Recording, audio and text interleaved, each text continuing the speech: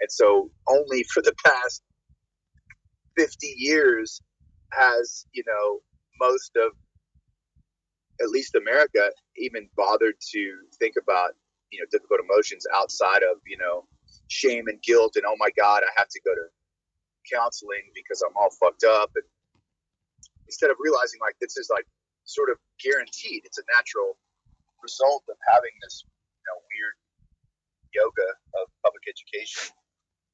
I call it the sitting injury.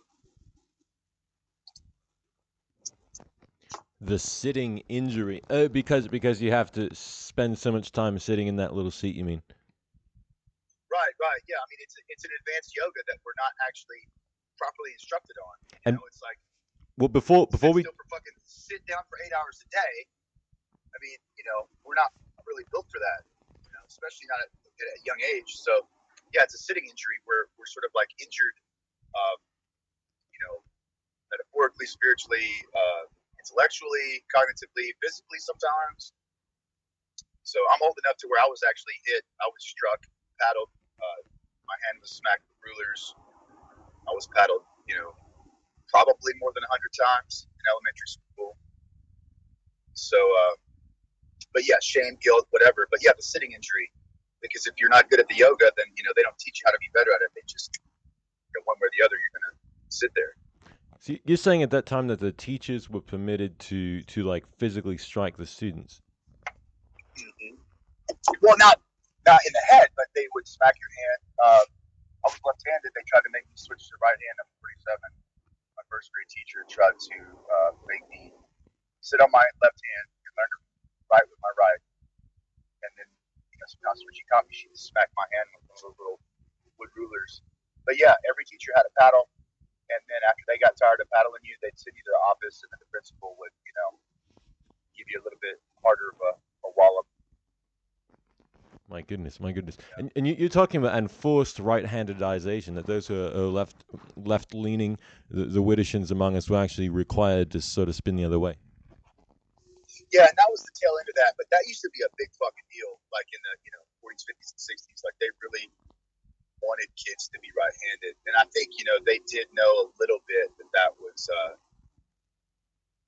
a more proper cognitive placement for prehension. It's like they're I think they did have a sort of inkling that what hand expresses dominant prehension was had a qualitative effect on personality and demeanor and basically receptivity. Okay, that's really interesting because especially if you look at right now, I mean, it seems like the realm of discourse. I mean, the sort of conversations I like to have on this show are the kinds that you don't often have. What seems to be everyone's mind is the left versus the right these days, and they mean them politically. But I wonder if this sort of like grows out of that. You know what I mean? That there's sort of like these sort of opposite poles of what means of brain function, or like the way the person expresses themselves through the medium of the brain. Or I mean, what do you think on that? I'm not. It's been a long time since I looked at that stuff, but there's a guy named Joseph Ledoux, Ledoux. There's Sperry, a guy named Sperry, Vivish, Vivin. I forget the guy's last name, but Vivis something. And then there's Derek Kirchhoff, who wrote some books with Marshall McLuhan. Wrote a book called The Alphabet and the Brain in the late 80s, and they studied the literacy thesis from scientific medical monitoring apparatus perspective, from a laboratory perspective, real time, EEG and various magnetic metering, galvanic skin response and all that stuff to various testing to try to prove certain theories. Let's see, there's a woman, God, I can't remember her name. She talks about the wrong hand and the right hand. There's a art book about, but it's called lateralization. So literacy switches the face. So the same general part of our brain that recognizes faces is also the same part of our brain that recognizes ectograms, letters, symbols. So it over trains the prefrontal cortex and the visual systems. So it sort of like melts all of this stuff together into a larger uh, subset. So more gray matter is occupied by so the voyeuristic notion that's built into, Western aesthetics and philosophy and everything else. There's a real basis for it because we're wired up a different way, very much sight based, and so the prehension and the dominant hand has to do with how that visual system, that visual synaptic circuit gets lateralized. And so it can pull into parts of the brain that make the personality, more sort of mischievous and precocious and so on. So, but I don't recall the particulars. I think her name was Capriati, but there's a lot of research on it. It was a really big thing in the late 80s up into the mid 90s, and then it just sort of got dropped, mostly in Canada as well. But it was also a big part of the UNESCO funding, world literacy and shit. They really took an interest in McLuhan's ideas, and for a few decades, really put a lot of money into the research of that, literacy development, pedagogy, and so on. But I mean, pedagogy is sort of like, I mean, if you think about like, when you're overthinking things and you're applying extremely abstract ideas and abstract concepts and these convoluted sort of critical scaffoldings to sort of identify and surgically sort of like isolate and remove things you don't like, or political issues, or social issues, or personal issues, or whatever, economic issues, and we're really in this headspace of intellectualizing and just making this like extremely ridiculous Rube Goldberg sort of device about our experience. 99 out of 100 times when you're doing that, you're sitting still and you're sitting down, and probably there's a rectangle of some sort in front of you, whether it be a screen or a chalkboard or a phone, or a desk or a fucking wall or windshield. So, and I think people discount, the proprioceptive mode in which we cognize. It's like, were you moving or sitting still? It doesn't fucking matter. I think it does. Maybe it does. What do you think? Right, right. You're talking about like, I mean, the interaction with shapes. Because if you're in a, okay, so like I've spent a lot of time aboard a ship. There's not a lot of squares or rectangles that you see. I mean, the sail, if you've got like that sort of rigging, possibly. But then it's, if there's any wind whatsoever, it's distended. It's bulging out, and so it's not Right. really a rectangle. It's like a parallelogram, depending on the angle you're standing from, and those curves and stuff. And then the wheel is round, and the ship is curved, and all that, and the horizon's horizontal, but there's no vertical. Okay, you got okay. So the closest thing to a square would be if you were now you can't even see it if you're on the ship. If you're looking at another ship and you're side onto it, if they're going to broadside you, you could see a square between the horizon Right. or The the two deck parallel lines, yeah. and their masts, but you wouldn't have the top side to it. So really, like a square is almost not to be found at sea. Whereas like right now, for example, I'll admit to you, yeah, I'm sitting in front of a laptop. It's got a rectangular right in front of it, and I've got a jewel case for CD cassette, uh, and that's almost a square. Oh yeah, this is called "Let Your Soul Be Your Pilot: Finding Your Direction in Life" by Bill O'Hanlon. I don't think you can get it anywhere anymore, at least in this format. Because this is a CD-ROM, so I have to travel back in time a little bit to actually find the devices that can make Right. this operate, But basically, Bill Hanlon, MS, is a licensed mental health professional, certified professional counselor, and a licensed marriage and family therapist. He's authored or co-authored 29 books. He's one of the developers of solution-oriented therapy and the founder of possibility and inclusive therapies. Since 1977, Bill has been counseling people and organizations to help them determine what their goals are and to remove the barriers to their success. He's given over 2,000 seminars or workshops around the world, and he has uh, 5 more CDs available if you're in a decade where CDs exist. I will read the titles of this very quickly since we are at about the halfway point here, and then we'll proceed with our interview with Zummi. But if you're interested in Bill O'Hanlon's CDs, he's got Meetings with a Remarkable Man, Personal Tales of Milton H. Erickson. He's got Calm. Oh yeah. We can talk about that if you're familiar with Erickson. Yeah, and NLP and the structure of magic and all that. Yeah, very cool shit. Yeah, okay, and then is another CD that he has is Calm Beneath the Waves, Help Relieve Panic, Anxiety, and Desperation. His third one is called Beside Yourself with Comfort, Hypnotic Help for Chronic or Acute Pain Relief. The fourth of these 5 is called Keep Your Feet Moving, Favorite Teaching and Healing Tales. And the final one is called Moving On, 2 Healing Trances for Resolving Sexual Abuse Issues. So Bill O'Hanlon, they did have a website back then already, crownhousepublishing.com or crownhouse.co.uk. Who knows? I mean, this is 2022. I've tried to find even just a device in my vicinity that can play this thing. I have yet to listen to this CD, but I've had it on my desk for a long time. And it's sort of my quest. A great place to look would be a church-based thrift store because they take all the junk. They don't throw anything away. So like you'll find some crappy CD player for $5.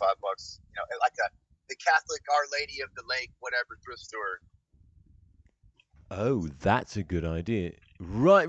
Because you can find old technology at basement prices almost, It's like they don't know what they've got their hands on. Yeah, and Goodwill, at this point, they throw away anything that's sort of beat up, and then all the really good shit they sell online. So it's really hard to find that kind of stuff at Goodwill anymore. It used to be a treasure trove. The thing that's still a treasure trove at most Goodwills is the cord basket and the vinyl records. So like they have big bins of like power cords and shit, but sometimes you could find like XLR microphone chords in there, guitar chords, like little activation pedals for electronic, musical electronics, keyboard pedals, and then like chargers. So if you have a laptop and like the replacement charger's like $60, and you know the rating on everything, then you can go find it in a bin at Goodwill for 50 cents. No way.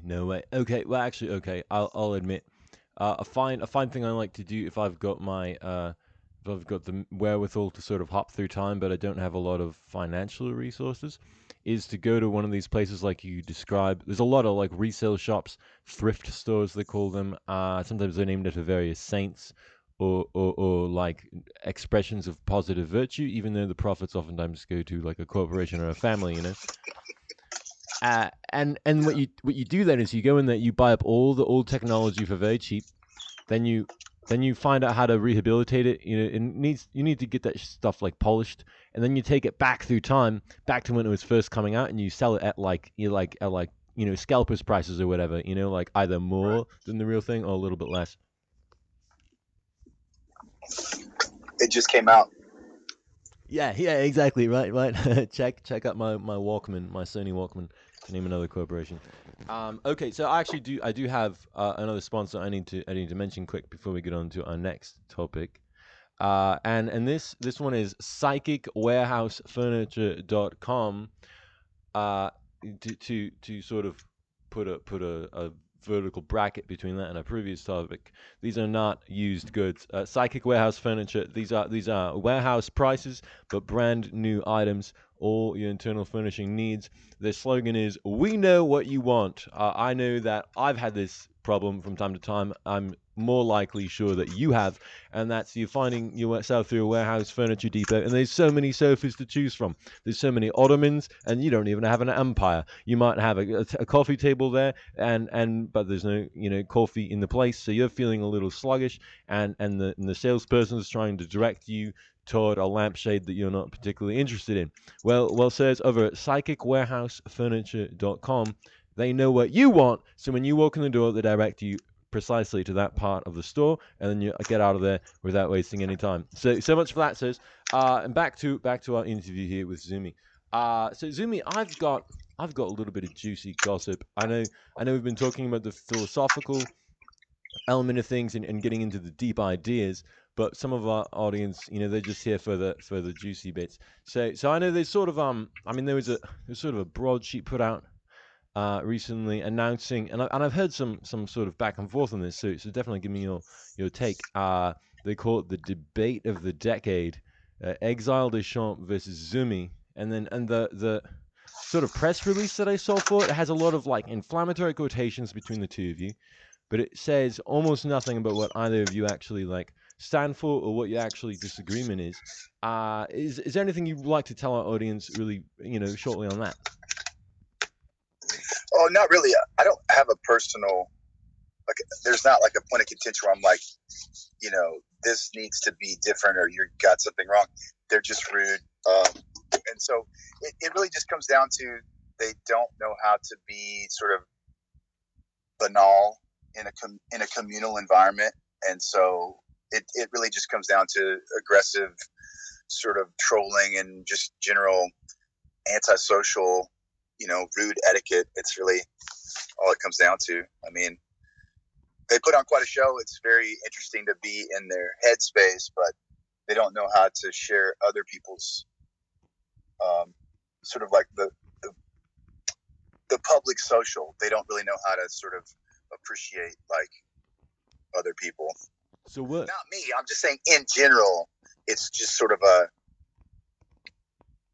claustrophobic event, to have them around yelling and talking over everybody and insulting people. And Okay, so would you refer to this as like a meta debate then, or something? Because I mean, I know Exile's recently sort of come out with his new. I mean, he used to talk a lot about his previous project with cybernetic yoga and then cybernetic alchemy, and there was sort of his work with Vaporwave Sans Frontières.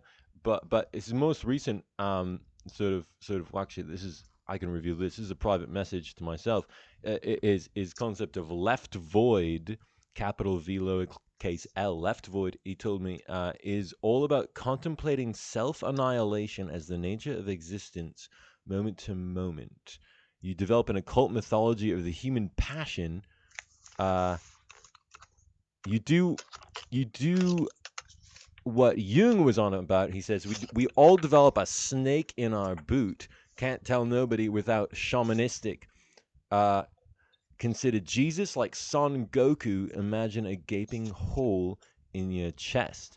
So that's, it's sort of a poetic way of addressing something that I'm not quite sure where it's going yet, but it's an interesting concept. But you're saying that it's not really the philosophical difference. You're interested more in talking about like the ethics of debate itself and how you like interact with these interchanges of opposing views. well, I don't really care. I mean, it's not really a problem with anyone else. I think the community wants to have Exile around, and I don't speak for the community. They speak for themselves, but occasionally they'll be like, "Hey, let's bring him back," and it's just never a good time for anybody. I think there's a lot that's been lost. He used to be, I think, more creative, and I don't. I mean, visualizing a gaping hole in your chest is like, I mean, that sounds like what happens when you do a ritual wrong and you get partially consumed by a Gnostic demon. It doesn't really. I don't know. I don't have time for that. I don't have time to sit around and visualize a gaping void in my chest. But that is an interesting aside because that's sort of where our life force resides. So I think a big part of a big trade off that we have when we're socialized into the group, first through I guess family and then public education, is there is sort of like a Freudian shaming of the life force, and Yeah. I think a lot of people feel their life force in the chest. So if you sort of suffer undue or more frequent or more robust, just constant ambient, just tempering of your life force, the tempering aspect turns into shaming and sort of attacking and abusing. So I think that, a lot of people already visualize a void in their chest.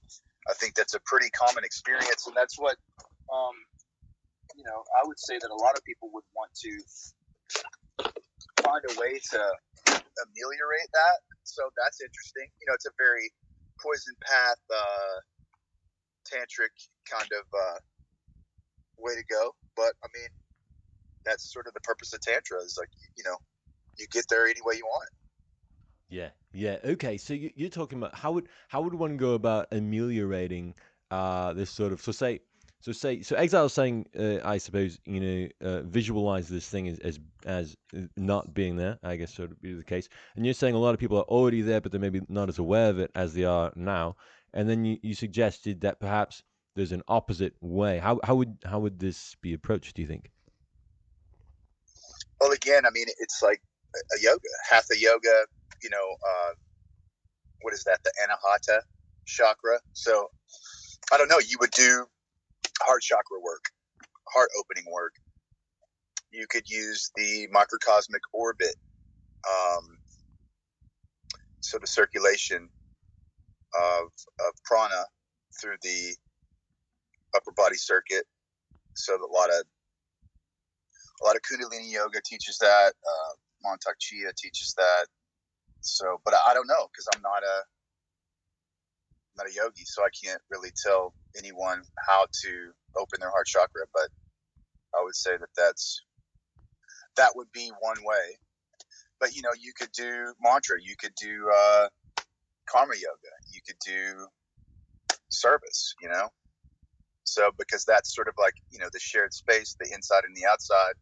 So that would be about sort of like forging a new relation with the group or finding a group if you don't have one, or switching groups if you need a group that's more opening, welcoming. I don't know.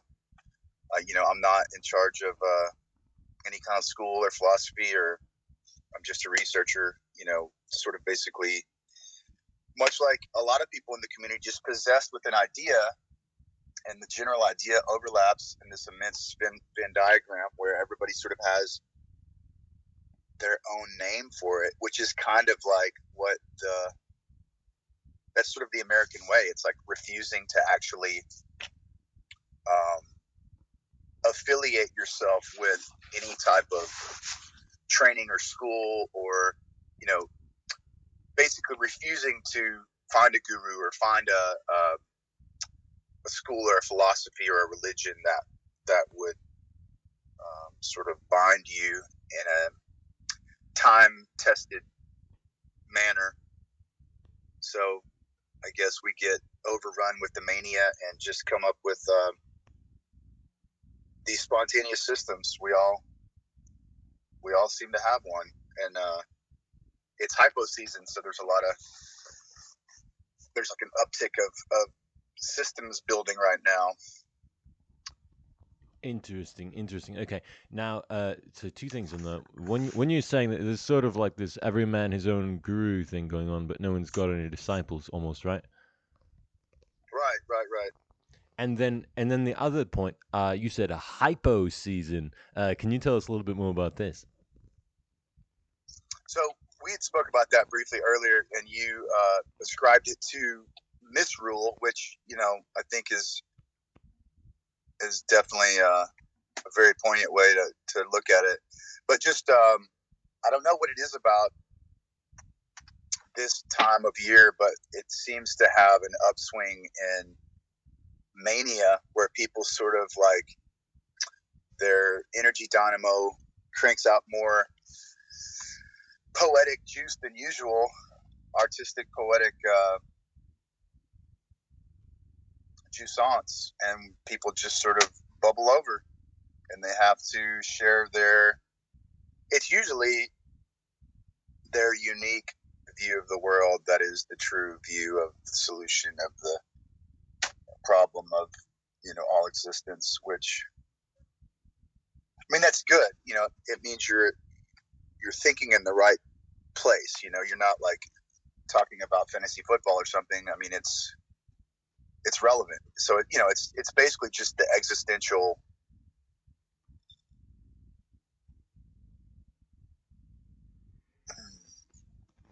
like like the a existential trope, the yeah, yeah. existential It's trope like of modernity. Like everything's fucked up. What the fuck are we gonna do about it? right, right, and it seems like when you have it, you get this sort of emergence. This happens on like a time plateau almost, right? It's like you reach a sort of crisis in your civilization, and all of a sudden, like the alarm bells go off subconsciously, and it's like, all right, we need something new, and it's almost like the civilization as a whole sort of like tries everything at once and see what sticks, almost. Yeah, right. Well, Gopi Krishna talked about how he guessed that there would be more and more uh, frequent, spontaneous spiritual awakenings as we proceeded into the future, and he speculated this in like the 70s. So, and I think that's true. I mean, I had a spontaneous awakening. I was not studying yoga or meditating. I'd never done that stuff in my life. I'd never read about it, never thought about it. I would have made fun of anybody that did it. And I think there's a lot of people that I don't have her name, but there's a woman. She's part of like the Galileo Committee or something. I don't know, but her name's like Colette something. But she had a spontaneous awakening. So this is becoming a field of research. There's a guy named Jeffrey Martin who has the Persistent Non-Symbolic Experience Institution or something, but he calls it persistent non-symbolic experience. So it's like it's non-duality. It's the absence of a symbol set. It's just like an experience of sort of like a vivid experience of energy and like openness. Um, it's sort of like meta relation. Like you're connected to everything, and you're so connected to everything that you don't need to monitor the connections. You don't need to monitor the points of relation because you know, you're so fully hollow that you're just a tributary of all of this, life essence and cosmic Shakti and so on, that you don't have to be critical about your relations, which that's what a lot of philosophy and politics is a hyper vigilance towards relation points in the environment. Um, and all philosophies really are sort of a subjective confession about how you relate to your experience. And most people relate to their experience, at least partially, sort of in a defensive posture, sort of withdrawing from, putting one arm up. People don't really lean into their broader relational environment. And Jung calls this the anima, our point of relation, our sort of like the archetype of relation itself, how we relate to relation.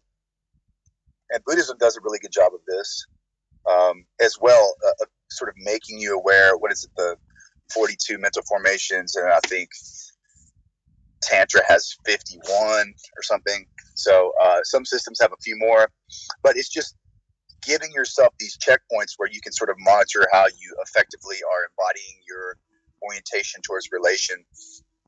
Um, but I would say that people are on the right track, or someone's on the right track when they're no longer sort of policing uh, every interaction that they have, whether it be a thought or a visual or a person or a group or a place. When you can sort of jettison the old negative emotional affective experience of something, first of all, that would be, I would say, you know the fastest way to deal with things would be to become curious about those loads, those affective loads, and find systems, Buddhism, whatever. um, I think Jung is great. He's like the pinnacle of thinking about it, but there's really not, he doesn't have a system other than active imagination and psychoanalysis, which is super fucking insulting because it's so expensive that only rich assholes can afford it. um, I think Jung gets you going in the right direction, but you have to jump over into an established system. But I do think that Jung got closer than most people to being able to intellectually sort of organize the spontaneous vitality of affect. So it's like he said that the gods have become diseases. Zeus no longer rules Olympus. He resides in our solar plexus, which again, back to the void, back to the shaming of the life essence. James Hillman called it pathologizing. So our imagination creates demons. Our imagination personifies experiences. And if we don't personify experiences, then we spontaneously magnetize the affects to a icon of blame, whether it be a person or a political symbolic object or a religious or social cultural object or symbol or person. We spontaneously ascribe overwhelming experiences and feelings to external objects, whether they be sentient or inert. And that's a point of magic. Like that is the ability to ascribe the cognitive experience of affect to objects. That's a type of animism. So Definitely. the Jungian system gives you a way to sort of sort and filter out dominant sort of tropes and themes. But Buddhism gives you a way to work with it. But Jung gives you a way to see it in a way that's more familiar, perhaps, to a lot of people that are more oriented towards the voyeuristic. And then, but ultimately, you're going to have to jump ship. But yeah, I don't know. I mean, honestly, everybody loves Exile. It's just he doesn't really love other people. So, I mean, I really don't have a beef with him or anyone at all. It's just like if somebody is rude to you and mean to you and attacks you or attacks, people around you constantly, it's just obnoxious. It's just overwhelming. And if you have the choice to have that person leave the group or leave the group to go somewhere else, like I think a lot of people don't like that discordian atmosphere, and some people do, and some people can only function in that sort of like misruled, discordian sort of 4chan approach to things. That's where they've sort of evolved to communicate and socialize. And other people don't want to do that all the time. They want to break from it, or they don't want to do it at all. And so I think that's just I don't know what you call it, some kind of like self-reflective hygiene. It's like, oh, I don't talk this way over here, or I don't do this with this group, or I don't know. It's fine. It's fine. Everybody can do what they want. But I really truly don't have a point of contention. There's no philosophical system to contend with on either side. There's not. I never wanted to debate anybody. I didn't ask for a clarification or an argument. I just don't like the way Exile treats people that aren't, in his little group of 6 or 7 people that are willing to sort of just give him an endless audience.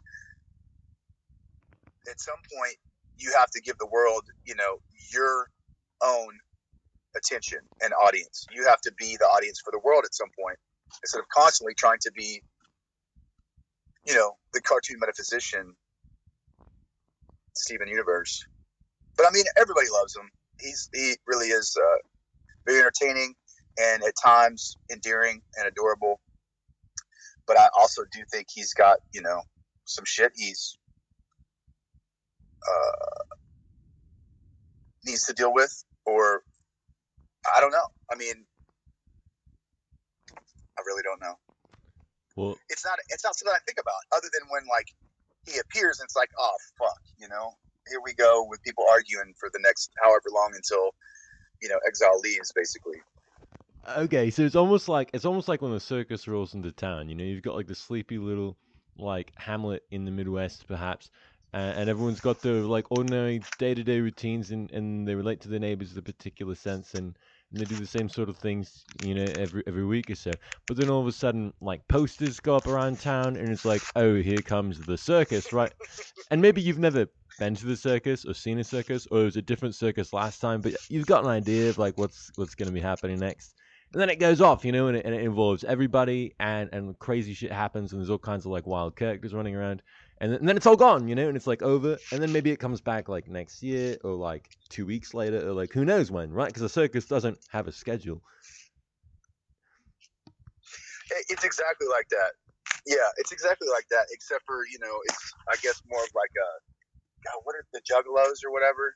It's more of like a Gnostic circus than it is just like a an all ages circus. It's a little bit more existential.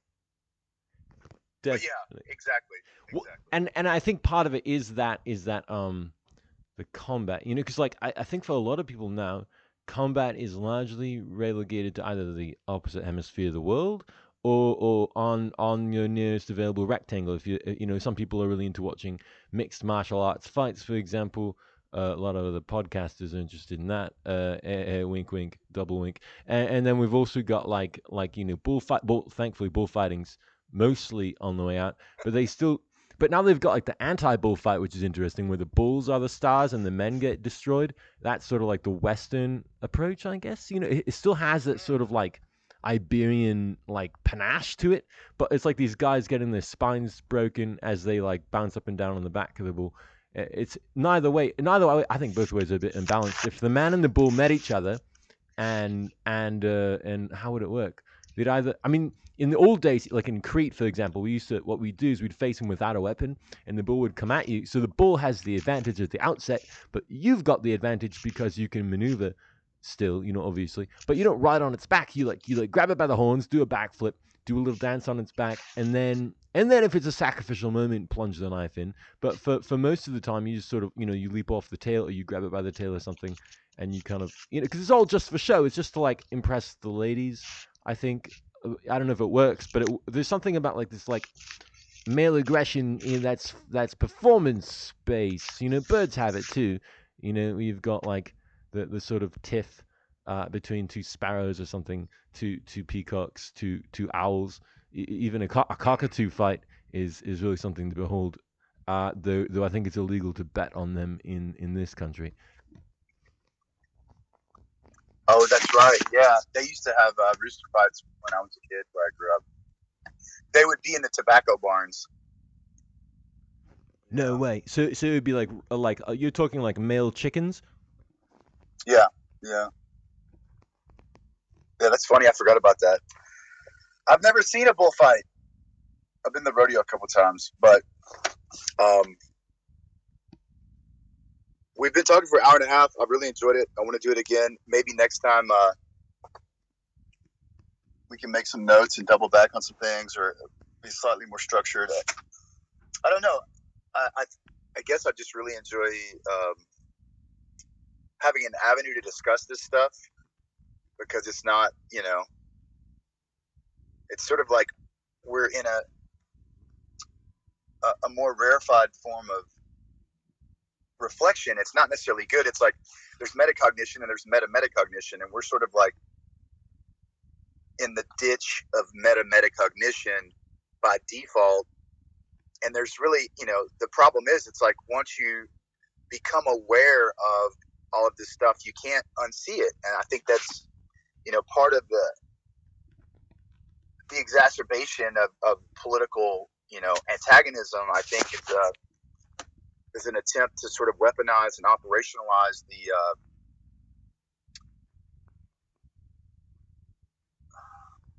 assumptive world. It's like the world's supposed to function on all these rules, and at this point, we all know that those rules don't govern the world anymore, and there's these other sort of duplicitous, clandestine rules that are being applied by nefarious people and nefarious mechanisms.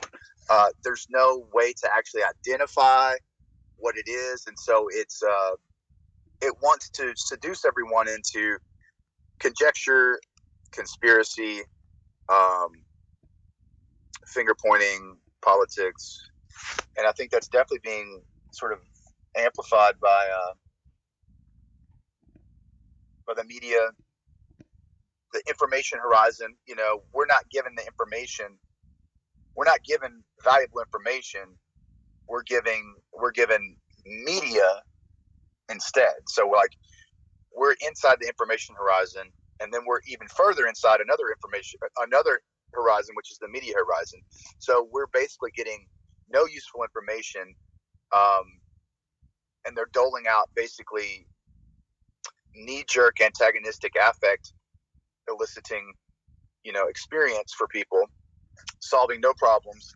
There's no discourse for solution on any level, uh, and so I do think that that's being operationalized. It's really interesting because the theme of the subreddit was what is it? Is it invoking the apocalypse? No, what is it? I think the word was conjuring. Yeah, yeah, that's right. Yeah, and so now it's like everybody, especially since COVID, I think, is having this sort of mystical experience where they sort of see the apocalypse, which is like the there's not a mapping of the things that are applied as rules or presented as rules. There's no mapping to our new experience post COVID. So there's no way to even talk about it because it just doesn't line up. It's just not true. Whatever it is, it's not true. So it creates quite a mania inside people that aren't used to feeling that way. I think that's the most interesting aspect is like all these, normal people with their nice homes and their nice cars and their nice bank accounts are suddenly thinking like degenerate, 4chan metaphysicians, and they don't know, what to do with that. So I think that's kind of funny, a little bit of comeuppance for all the assholes who thought that they were going to get to just go on vacation forever. We're Yeah, all somewhere else now. right, right. Philosophy as a way of coming around again. I'm looking out my window right now. It's a snowy afternoon, or actually morning still here, isn't it? It is. It's almost noon. 2 minutes to noon here, and there's a woodpecker, red head, black and white body, pecking away straight ahead of my field of view. Just kind of poking away at sort of a diagonal branch. So that's really interesting. Uh, okay, Zumi. So that was really profound, I think, and one that all of us should certainly mull over. Is there anything you'd like to sort of part with before I take us to a little a musical moment and that last advertisement? Okay, so I would say that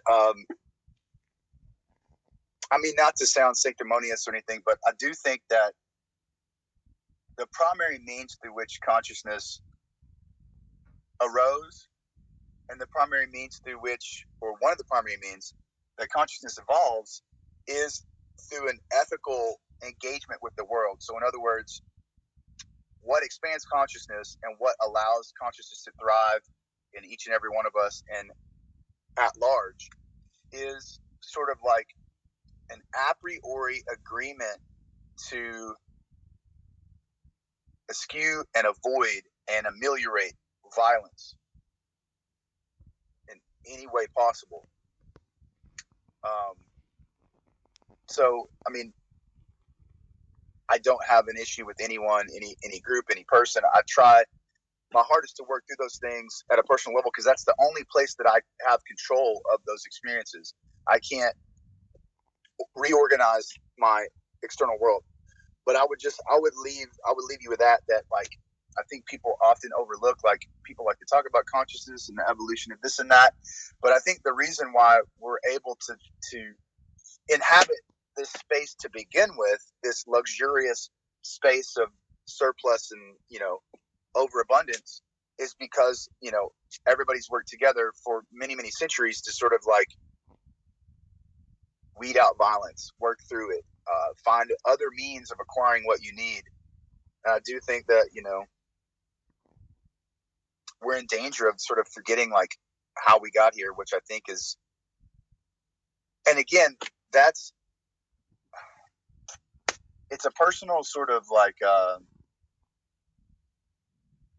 the reason why I'm not violent or accusatory of groups or people or races or whatever is because I'm choosing to not convert general ambient personal frustrations into um,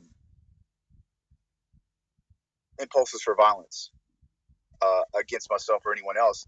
But I think also I'm just lucky that I don't carry that burden. I think a lot of people struggle a lot more with, violent, suicidal ideations or whatever, violence towards the world or whatever. And I think that's really like what we need to focus on is finding ways for people to ameliorate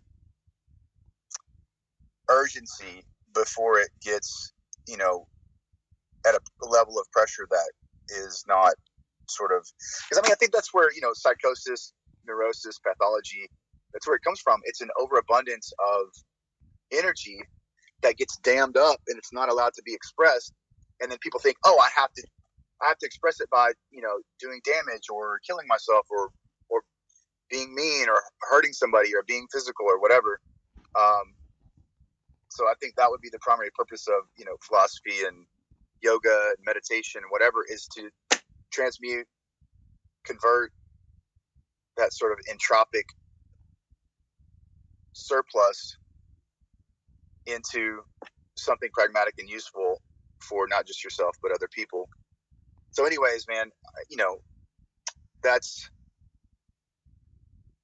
sort of a circuitous way of just saying, like, consciousness is sort of synonymous with, an ethical obligation, to ourselves and other people. And I know that, I'm sort of leaving myself open to be made fun of, but I'm not making it up. I'm not saying it, like, I think finding the workaround of violence has been, key to a lot of the things that we've accomplished. And also, I do think that, there is a sort of a drive in the media, globally to sort of like,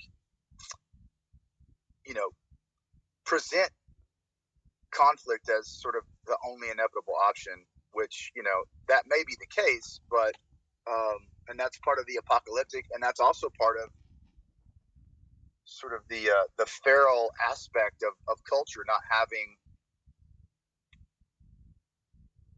emotional intelligence and systems for transmuting difficult, complex experiences. They don't teach us how to deal with our experience. That's up to your parents, or that's up to your therapist, or that's up to the fucking pills you take. But it's not, it's not taught as a personal responsibility. And I think that that's maybe a clue, because if you look at, religion for the last 2,000 years, like, we're not really taught to how to have a robust, healthy, fruitful internal experience. I think it was sort of implied by the liberal arts and humanities. It was sort of like, well, if you can't be in power, you can be adjacent to power. You can be in theater. You can be an artist. You can be a singer. You can be, whatever. So it's like art is adjacent to power. Art serves power. But I don't even think that, there's a pedagogy for that stuff in general for the most part anymore. We don't appreciate it. We don't have time for it. And I don't know. I don't Well, know. well, Yeah, thank but you. I think it's a missing piece. It's something that's been deliberately sort of like occluded over and over again, um, to the point where this narcissistic sort of vibe has just like cloaked everything. Where it's just like you can only say very pat, banal things to other people now. You can't talk. You can't do anything because people aren't capable of having a robust, uh, objective conversation. So they get triggered by difficult issues that then immediately make their internal experience ultra personal, and then there's an argument. And I think that's a big part of the issue is that people don't know how to experience themselves. Period. Like it just at a most basic, like physiognomic level. Like they don't know how to name and identify and work with internal experiences, which is kind of a banal thing, but I do think that's sort of at the root of a lot of the misrule is just people got their inside super fucked up. Right, right. And I think that's really sort of the boon of this sort of time of the year. It's like it's a way to turn it all inside out to reveal your deepest pathologies. If you're having trouble in your marriage, I always recommend people do it in the streets during these next few weeks. I implore you. If you're having trouble at school, tell your teacher off in front of the class. Everything should be out in the open. Don't hurt anyone, but use foam swords or rubber swords or like paper nooses or something. If you're going to perpetrate some sort of pretend violence, pretense pretense I think is the sort of steam alarm or the gas valve for Right. the human psyche, and and that's really it. I mean, like, look at myself, for example. 469 years ago, born into a world where the only way for a young boy from Kent to get ahead was to start chopping off people's heads and taking their boats away from them. And now I'm hosting a podcasting show. So, and I mean, I do have a sword within eyesight, but it's made of plastic and it's hollow. So, uh, that's how it goes. I think peace is an inevitability too, beyond violence or post violence. Ahimsa is a great Hindu principle that I'd like to always advertise. In fact, if you go to Wikipedia, everyone, I was gonna do another ad for this furniture store, but whatever, they don't pay me enough. So I'm gonna give you one from Wikipedia. Look up Ahimsa, Ahimsa. Put that into your DuckDuckGo search, or a better, more secure search engine if you've got one. Go to Ahimsa on Wikipedia. It's a Sanskrit word that literally means nonviolence, and it's a key virtue in four major Indian religions: Jainism, Buddhism, Hinduism, and Sikhism. And actually, let's sort of see what we got here for time. I hope you like the song that's going on in the background. We're sort of double, triple timing it. I've got about 10 seconds, so let me see. Let me see if there's a good quote. Here we go. Oh goodness, goodness. Okay, so this is from the Anguttara Nikaya, V.177, translated by Martin Bachelor, and he says, "These five trades, O monks, should not be taken up by a lay follower: trading with weapons, trading in living beings, trading in meat, trading in intoxicants, and trading in poison." I could debate him on the intoxicants point, but for the rest of it, pretty good, pretty good. Zumi, it's been a pleasure having you here, and hopefully sometime soon. And thanks for having me. Talk to you later. Till then.